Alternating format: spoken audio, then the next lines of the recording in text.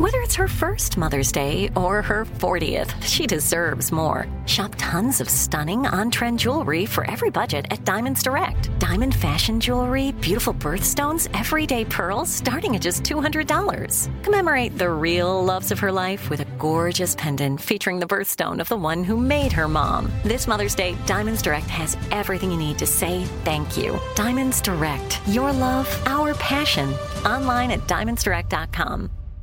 Enjoy all your favorite sports like never before at BetMGM. Signing up and playing is so easy. Simply sign up using code Buckeye and receive up to $1,500 back in bonus bets if you don't win your first bet. When you register with BetMGM, you can get instant access to a variety of parlay selection features, live betting options, and the best daily promotions in the business. And with BetMGM at your fingertips, every play and every game matter more than ever. Place your moneyline, prop, and parlay bets with the king of sportsbooks today. Sign up using code Buckeye and receive up to $1,500 back in bonus bets if you don't win your first bet. That's right, up to $1,500. Again, sign up using code Buckeye and receive up to $1,500 back in bonus bets if you don't win your first bet. BetMGM and GameSense remind you to play responsibly. 21 plus and present in Ohio. Subject to eligibility requirements. Rewards are non-withdrawable bonus bets that expire in 7 days. Gambling problem? Call 1-800-GAMBLER in partnership with MGM Northfield Park. That's 1-800-GAMBLER.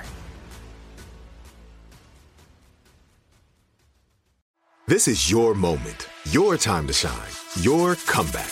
You're ready for the next step in your career, and you want an education employers respect. So you're not just going back to school, you're coming back with Purdue Global. Backed by Purdue University, one of the nation's most respected public universities, Purdue Global is built for people who bring their life experience into the online classroom. Purdue Global, Purdue's online university for working adults. Start your comeback today at purdueglobal.edu. When you buy Kroger brand products, you feel like you're winning. That's because they offer proven quality at lower than low prices.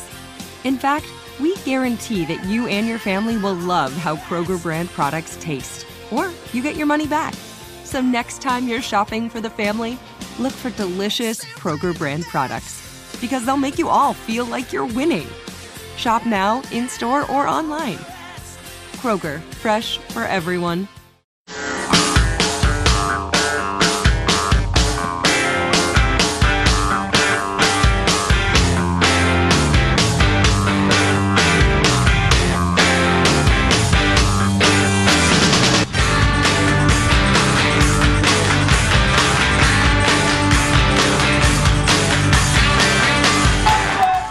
We have a lot of fake news back there, these fakers. Wow, listen to that crowd. And you know that if a horrible thing happened and we weren't lucky enough to have Henry win, you know they won't talk about that. They will say Donald Trump suffered a major, major defeat in the great state of South Carolina. It was a humiliating defeat for Donald Trump. So please get your asses out tomorrow and vote.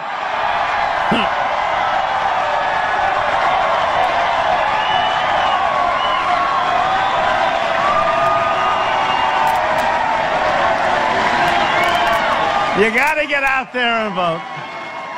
Get your ass. If you're not registered to vote, what should I do? Register and vote. Get your asses out there and vote.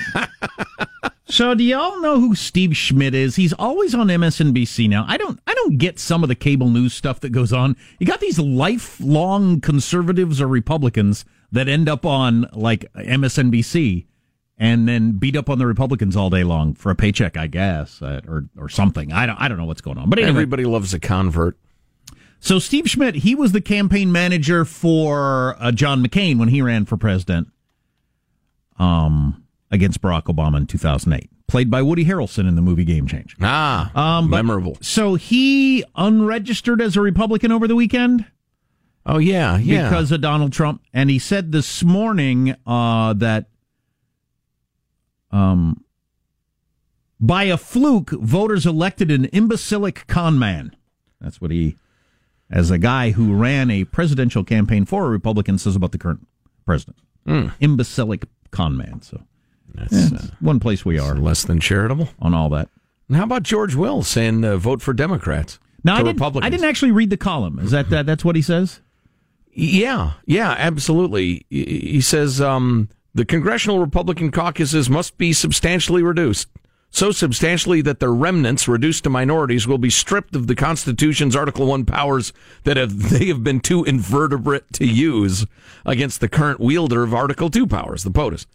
They will then have the leisure time to wonder why they worked so hard to achieve membership in a legislature whose unexercised muscles have atrophied because of people like them. Gutless, spineless status of the Republicans in Congress, he says. Get rid of them. Vote them out, then bring in new people. Because they're not standing up to Trump? Yeah, to a large extent. Over what issues does George Will, a lifetime conservative and writer of Republican needs... I think it's adorable you still think any of this is about issues. Yeah. Ryan and many other Republicans have become the president's poodles. Then he quotes the Constitution, the Federalist. Congressional Republicans, congressional Democrats are equally supine toward Democratic presidents, have no higher ambition than to placate this president. By leaving dormant the powers inherent in their institution, they vitiate the Constitution's vital principle, the separation of powers.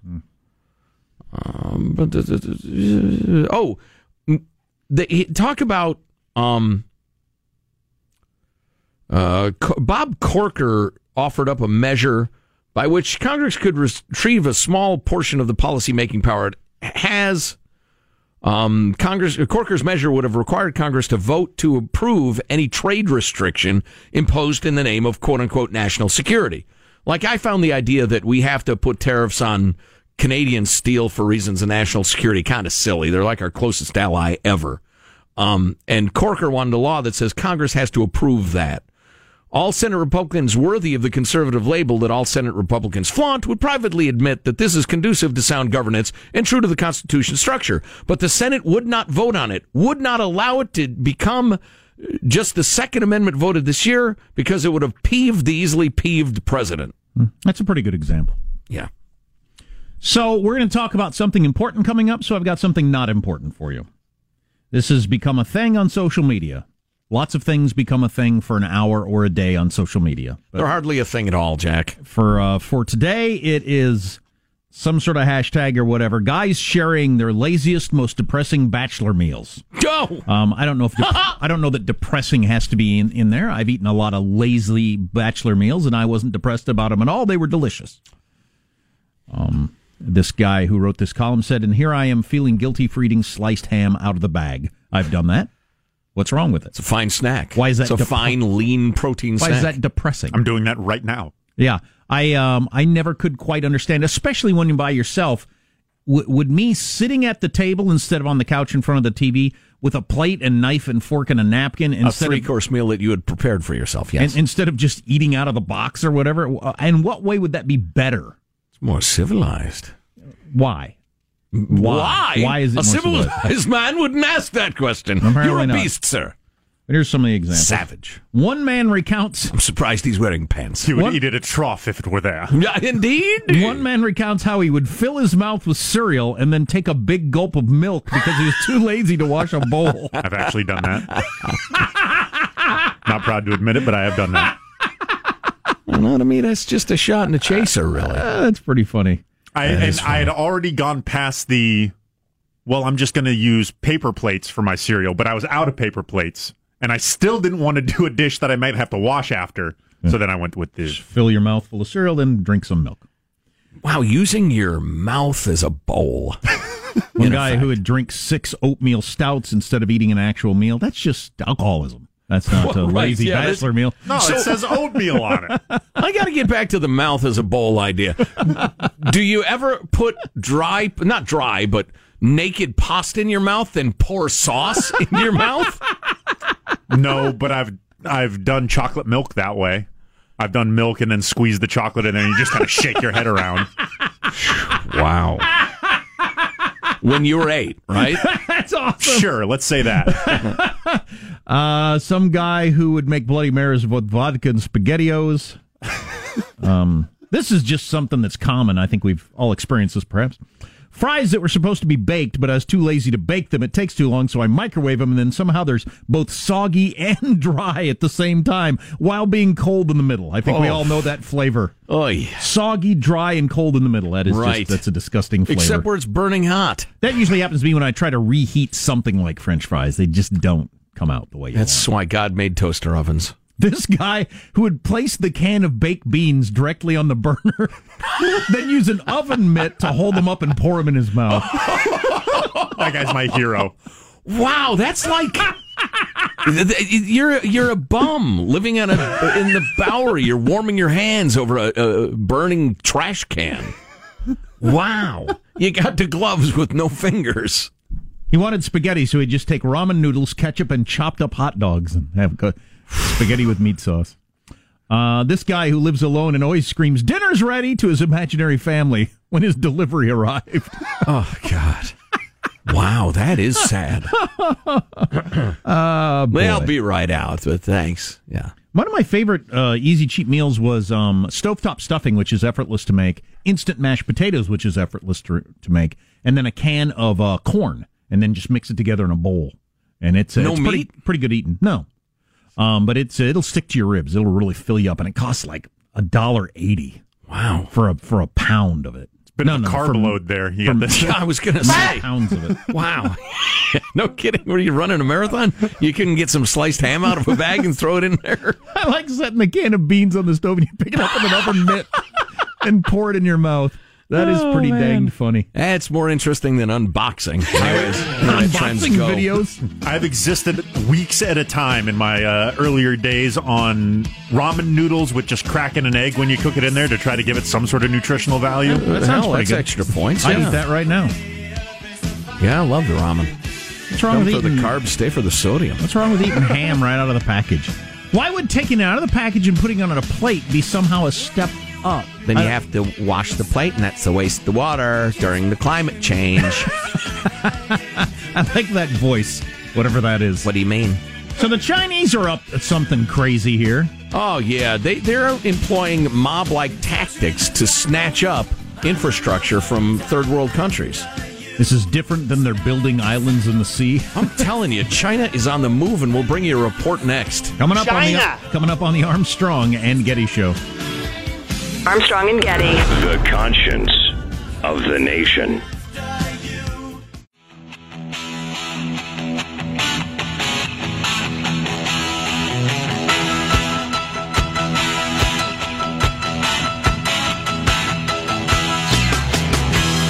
The Armstrong and Getty Show.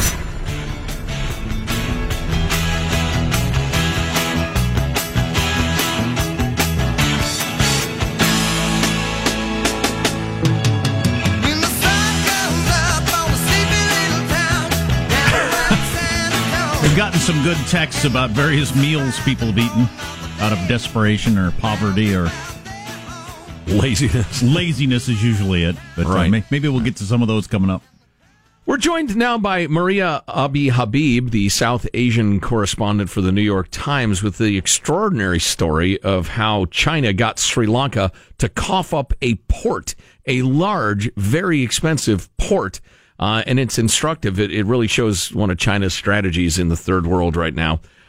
Maria Abi Habib. Hello, Maria. How are you? I'm well, thank you. And yourself? Great. Thank you very much. We're talking to Maria from Pakistan, by the way.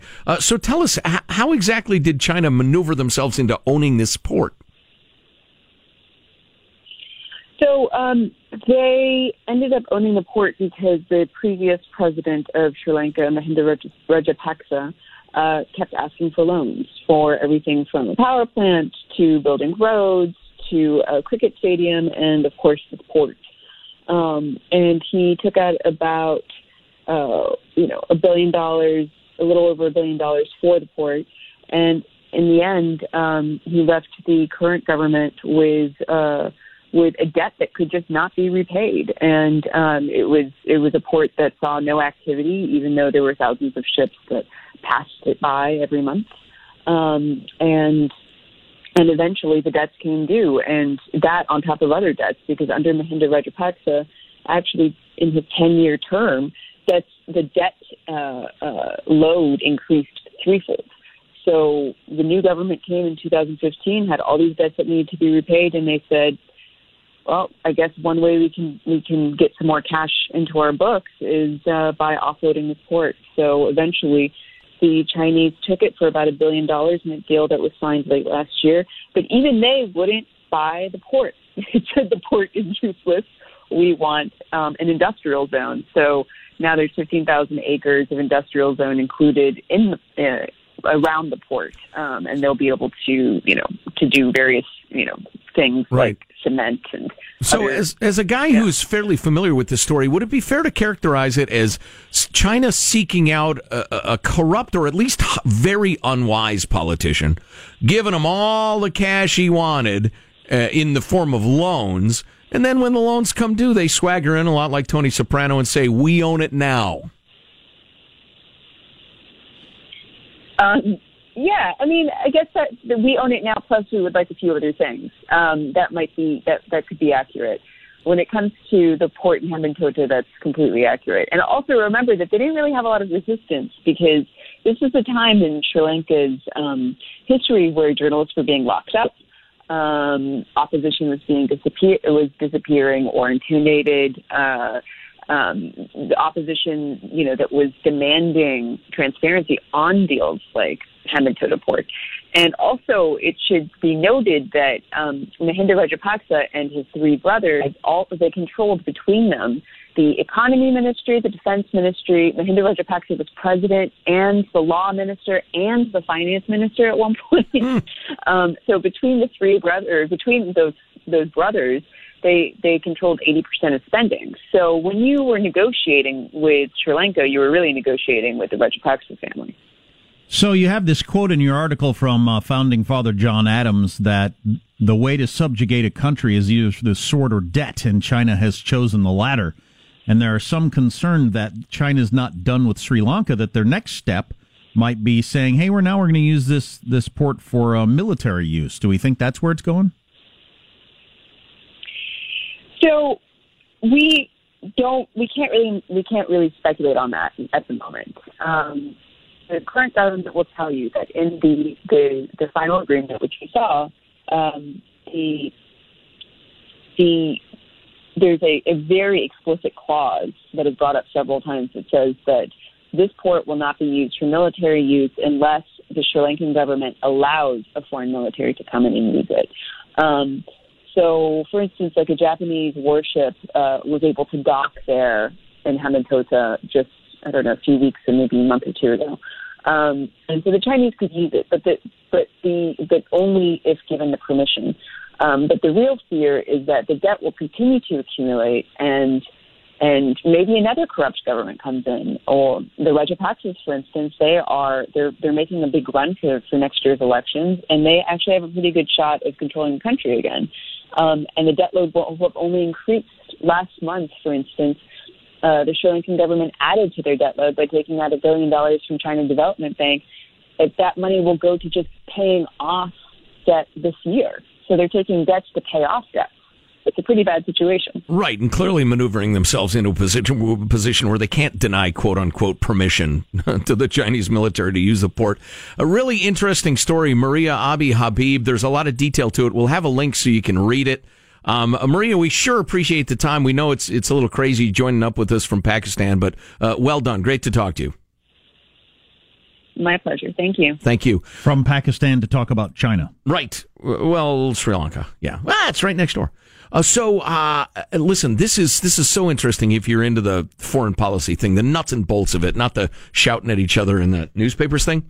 So China does this, and their other trick is that they go into your corrupt African republics or South Asian republics, and they will lavish money on these corrupt regimes. They'll make them crazy, crazy rich in return for mining rights and development rights, road building rights, and that sort of thing.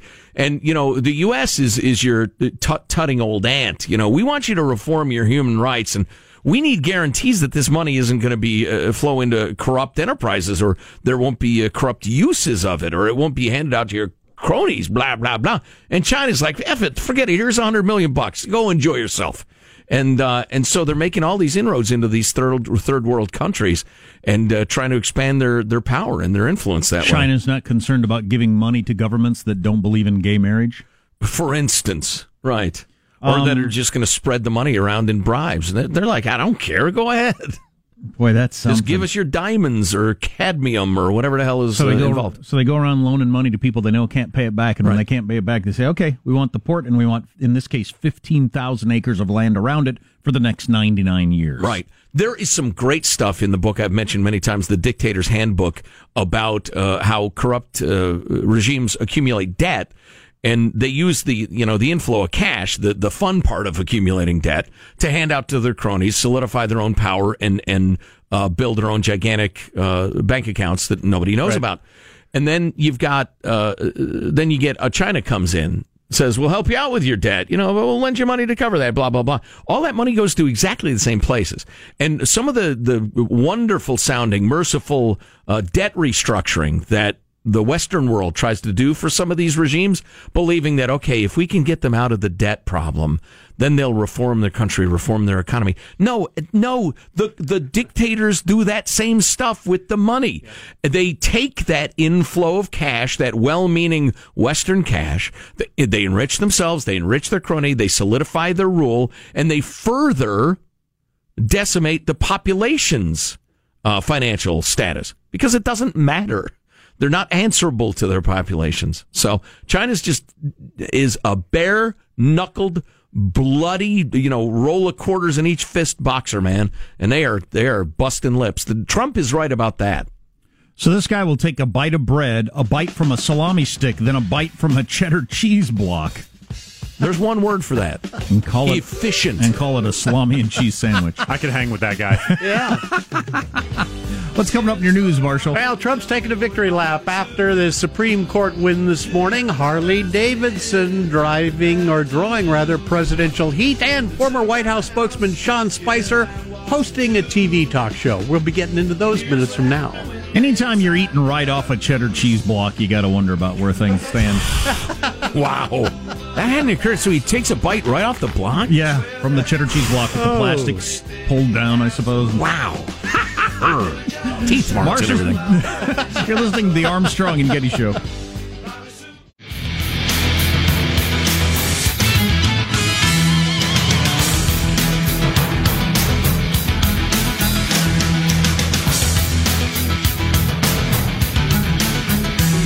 Russell Crowe is going to play Roger Ailes of Fox fame in a Showtime series on the rise of Fox News, which could be interesting if fairly done.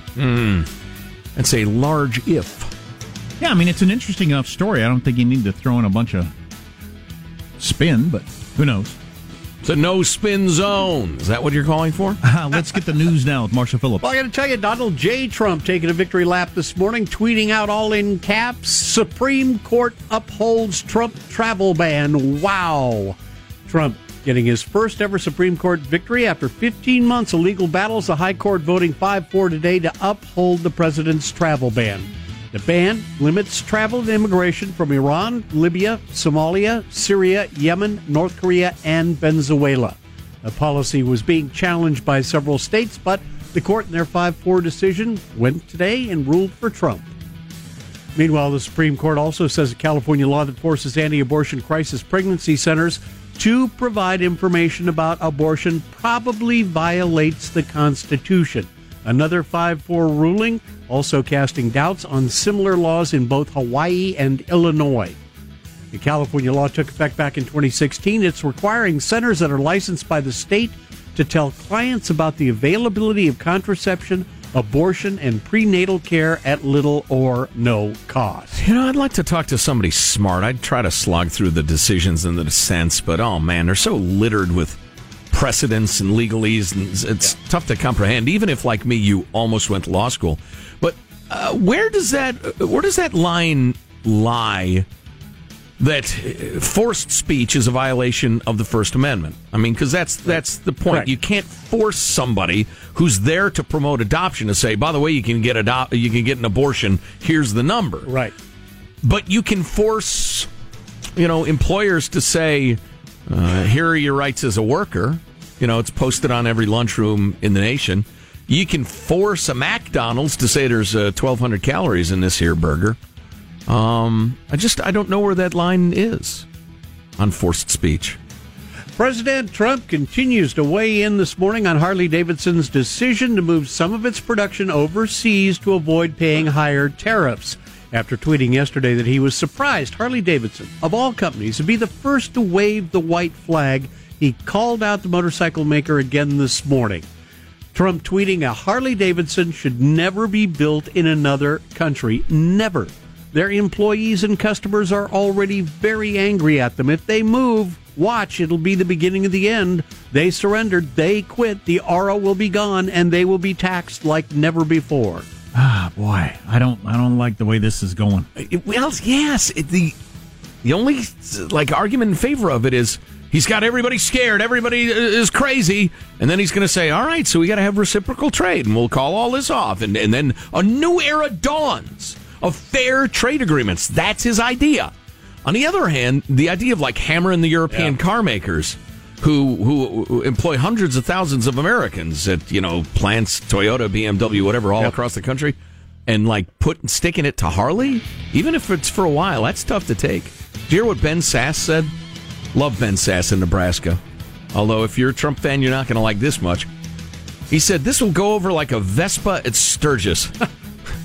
The problem is I rode a Vespa in high school, was mocked for it. Yes, properly. Now they're cool. They weren't then.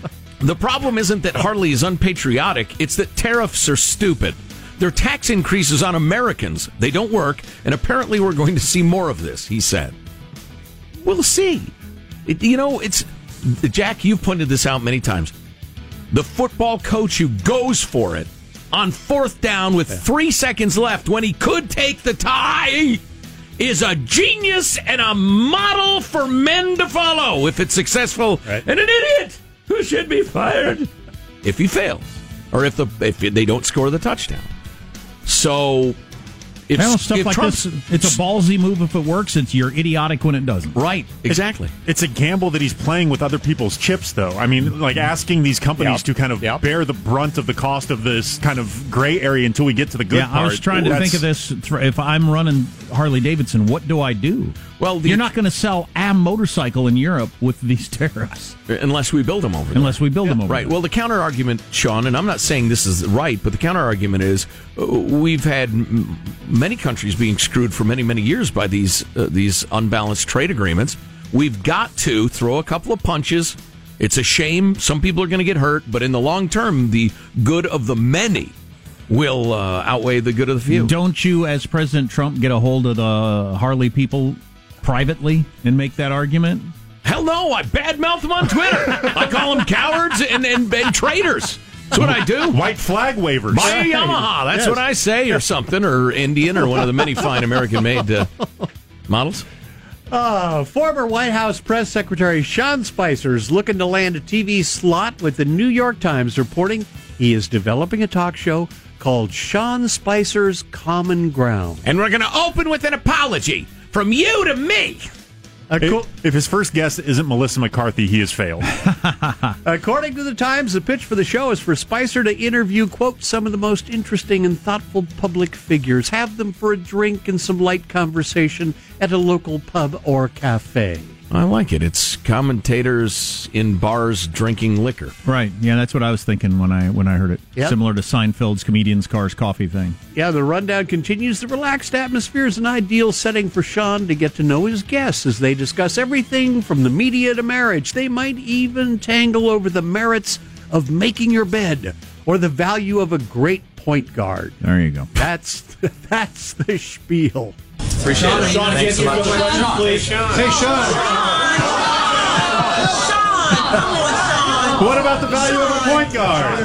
Look, we're in the What about the bed? we're in the putting on a show business. If it's good, it's good. If it's bad, it's bad. Indeed. There you exactly. go. That's your news. I'm Marshall Phillips, the Armstrong and Getty Show, the conscience of the nation. Man, I'm looking at these prices online now for used Harleys. Good God, is their value creator.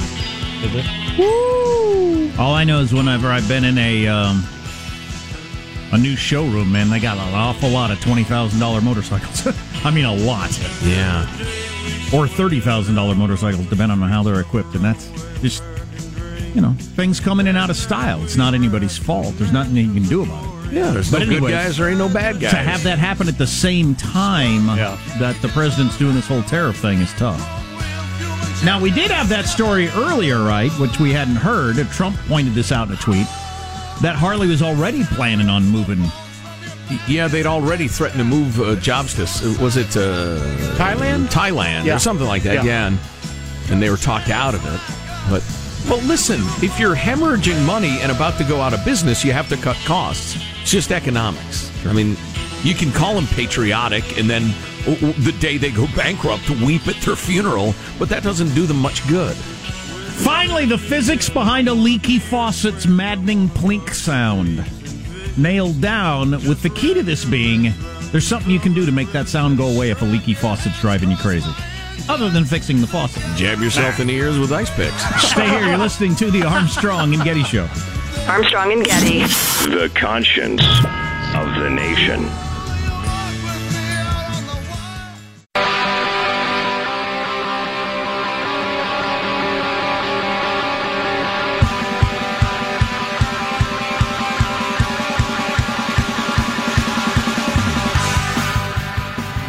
The Armstrong and Getty Show.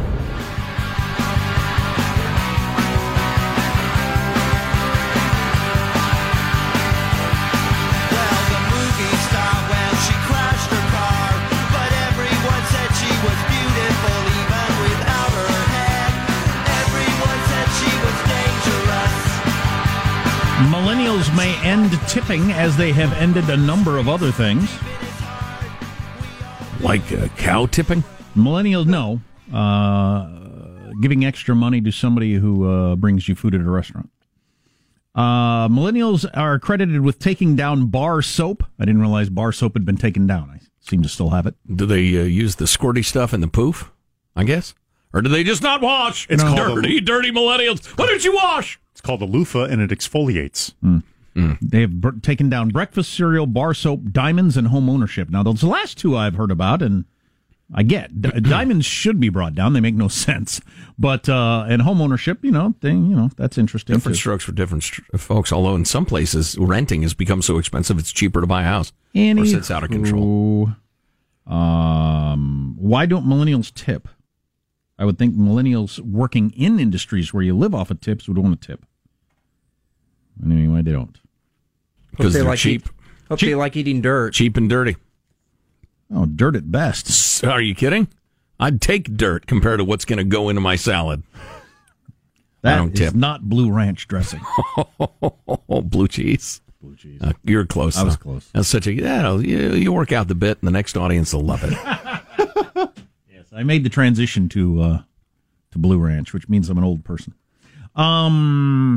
The physics behind the plinking sound when you got a dripping faucet. Oh, yeah, it's fascinating. So I didn't know this, but physicists have been trying to figure out why that sound is what it is, going back as far as 1908. Taking pictures, trying to figure out, because it shouldn't make the sound it makes, according to these physicists. Okay, it does make a unique sound. I'll grant you that. And that's really annoying. I'll skip to the punchline in that they used high-speed cameras that didn't exist before and audiophonics that didn't exist before, and were able to take pictures, and it comes up out of the air and suction and water and vacuum, whatever. You don't care. But if you put a little bit of soap in whatever the droplet is coming down to, you can eliminate that sound so you can sleep at night. But there's something about a dripping faucet that makes it hard to sleep. Yeah. Really freaking maddening. So do that. Put like a container under it, put a little bit of like dish soap in there, and that'll change the way the water works, and you won't have that sound. It's all about the surface tension, Jack. Mm-hmm. Is it? And this, I'm going to do just because I'm going to put a question out there to you, the very smart audience. Those of you that are smart are smart. Those of you who aren't smart are incredibly freaking dumb. But those of you in the audience that are smart are smart. That's not typically what you hear on a radio show. Go on. I'm intrigued. These fellas are different. We've talked about this over the years. So workers' salaries have stayed flat now for decades. CEO salaries have skyrocketed. Yep. And I've wondered for so long now, why? Why has this happened? I'll let you do your thing, then I'll throw in mine. And if there's a great book or article or something, there is. Text me 415-295-KFTC, 415-295-KFTC. But here's the 20 highest CEO worker to pay ratios in the S&P 500. And you've heard us talk about it, you've read articles about it. Back in the day, a CEO's salary compared to the average worker would be, however many to one. 8, 9, 10, 12. Now it is, for instance, with Mattel, this CEO makes... Like the Barbie people? Almost... The toy company, yeah. It's almost 5,000 to 1 what the CEO makes versus the average salary. Wow. For McDonald's, it's 3,000 to 1. It's 3,000 to 1 for Gap. It's, I don't know a lot of these companies, but Ross Stores, it's 1,300 to 1. For instance, the CEO of Mattel, the average employee makes $62,000 or I can't figure out what this is. Anyway, she makes $33 million a year. It's always been hard for me to imagine. So you're telling me there's not somebody making $23 million a year that could run that company as good as her? And that'd save you $10 million every year. Yeah. Now, unless you're doing $50 billion worth of business, that's a significant amount of money. And she's got some particular talent that nobody else has. It is addressed, Jack, in the fabulous book, The Dictator's Handbook. Okay. Which is all about how you, whether you're a ruler or CEO, you take revenue and you hand it out to supporters to keep your position.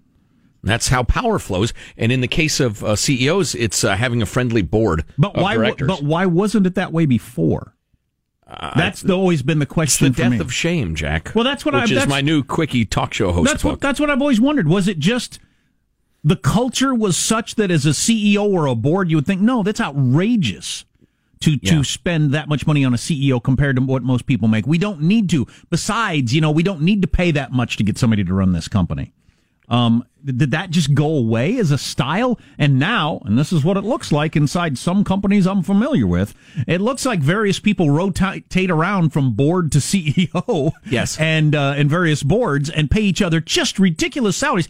Even if the company does poorly. Exactly. They leave, they make these incredible salaries and leave with these just enormous payouts. We've probably all seen it. They get this payout of $20 million. Their stock got cut in half during their tenure. Mm-hmm. Or they closed 1,500 stores or whatever, and you think, how did they make so much money for what it looks like failing? Right. You nailed it. There's that, and there's the change in the culture. It used to be you could put a bowl of candy out on Halloween, say, take one, please, and people would take one. And then there's, reporting requirements in the day-to-day, month-to-month Wall Street stock price things, as opposed to long-term growth now that companies emphasize. There are a lot of things at work, but, yeah, you nailed it. Even with all of that, it's still just always seemed weird to me in general. For a lot of these, a lot of jobs, including government jobs, the whoever runs the university system that makes however many, you're telling me you couldn't get somebody for 60% of that to do that job just as well? Yeah, I know. The Dictator's Handbook, which is a fabulous book, uses the example of Carly Fiorina at HP. Trying to assemble a friendly board and reduce the number of people on the board and the battle over that, which she ultimately lost, and just how those dynamics work. It's interesting. It'd be worth pursuing a guest who is really good at describing that. Right. Yeah, let's talk about that after the show. Let's see if we can figure out who'd be great on that. And by the by, folks, if you've ever heard anybody who's really, really good on this topic, email us at mailbag@armstrongandgetty.com. That's mailbag@armstrongandgetty.com. Or if you just want to text, it's 415-295-KFTC. Well, America is indeed getting less honest and also far stupider. We get stupider and stupider. How do you like this story? The U.S. Association for Library Service to Children, the ALSC, actually better known by their initials than the actual name, has removed Laura Ingalls Wilder's name from one of its awards because of the racist views and language used to portray Native Americans in her work. So what's some of the racist language? They've received complaints for, like I'm going to say it, for years over the Little House on the Prairie author's anti-Native and anti-black sentiments in her work. Wilder's children's novels about pioneer life in the American West. God, I love those books. Are some of the greatest classics in American literature, particularly for young people. Notably, one of the opening chapters of the Little House books described a land with no people. Only Indians lived there. It's very important that we whitewash history and never discuss what the attitudes were back then, because that is of no use in learning about our attitudes now. We must pretend that people have always believed it. Or pretend that they were all unenlightened. That they should have today's standards then. Exactly. They should have. Why wouldn't they? Because they're bad people. You're listening to the Armstrong and Getty Show. Open a limited-time 11-month certificate at Kemba Financial Credit Union. At 5.25% APY, it's more than triple the national average, plus it's a safe and secure way to grow your money. Visit your local branch or kemba.org/cb for details. Offer expires May 31st, 2024. APY equals annual percentage yield. Restrictions apply. $500 minimum and $250,000 maximum deposit. Advantage status required. Comparison based on bank rate average. Federally insured by NCUA. Hello, it is Ryan, and we could all use an extra bright spot in our day, couldn't we? Just to make up for things like sitting in traffic, doing the dishes, counting your steps, all the mundane stuff. That is why I'm such a big fan of Chumba Casino. Chumba Casino has all your favorite social casino-style games that you can play for free anytime, anywhere with daily bonuses. That should brighten your day a little. Actually, a lot. So sign up now at ChumbaCasino.com. That's ChumbaCasino.com. No purchase necessary. VGW Group. Void where prohibited by law. See terms and conditions. 18+. This message comes from Viking, committed to exploring the world in comfort. Journey through the heart of Europe on an elegant Viking longship with thoughtful service, destination-focused dining, and cultural enrichment on board and on shore. And every Viking voyage is all-inclusive, with no children and no casinos. Discover more at Viking.com. Hey guys, back at the playground again, huh? Yep. You know what this playground could use? A wine country. Heck yeah, and some waves so we could go surfing. Oh, yeah. Love that. A redwood forest would be cool. I'm in. Ski slopes. Let's do it. Can a girl go shopping? Yeah, baby. Wait. Did we just invent California? Discover why California is the ultimate playground at visitcalifornia.com.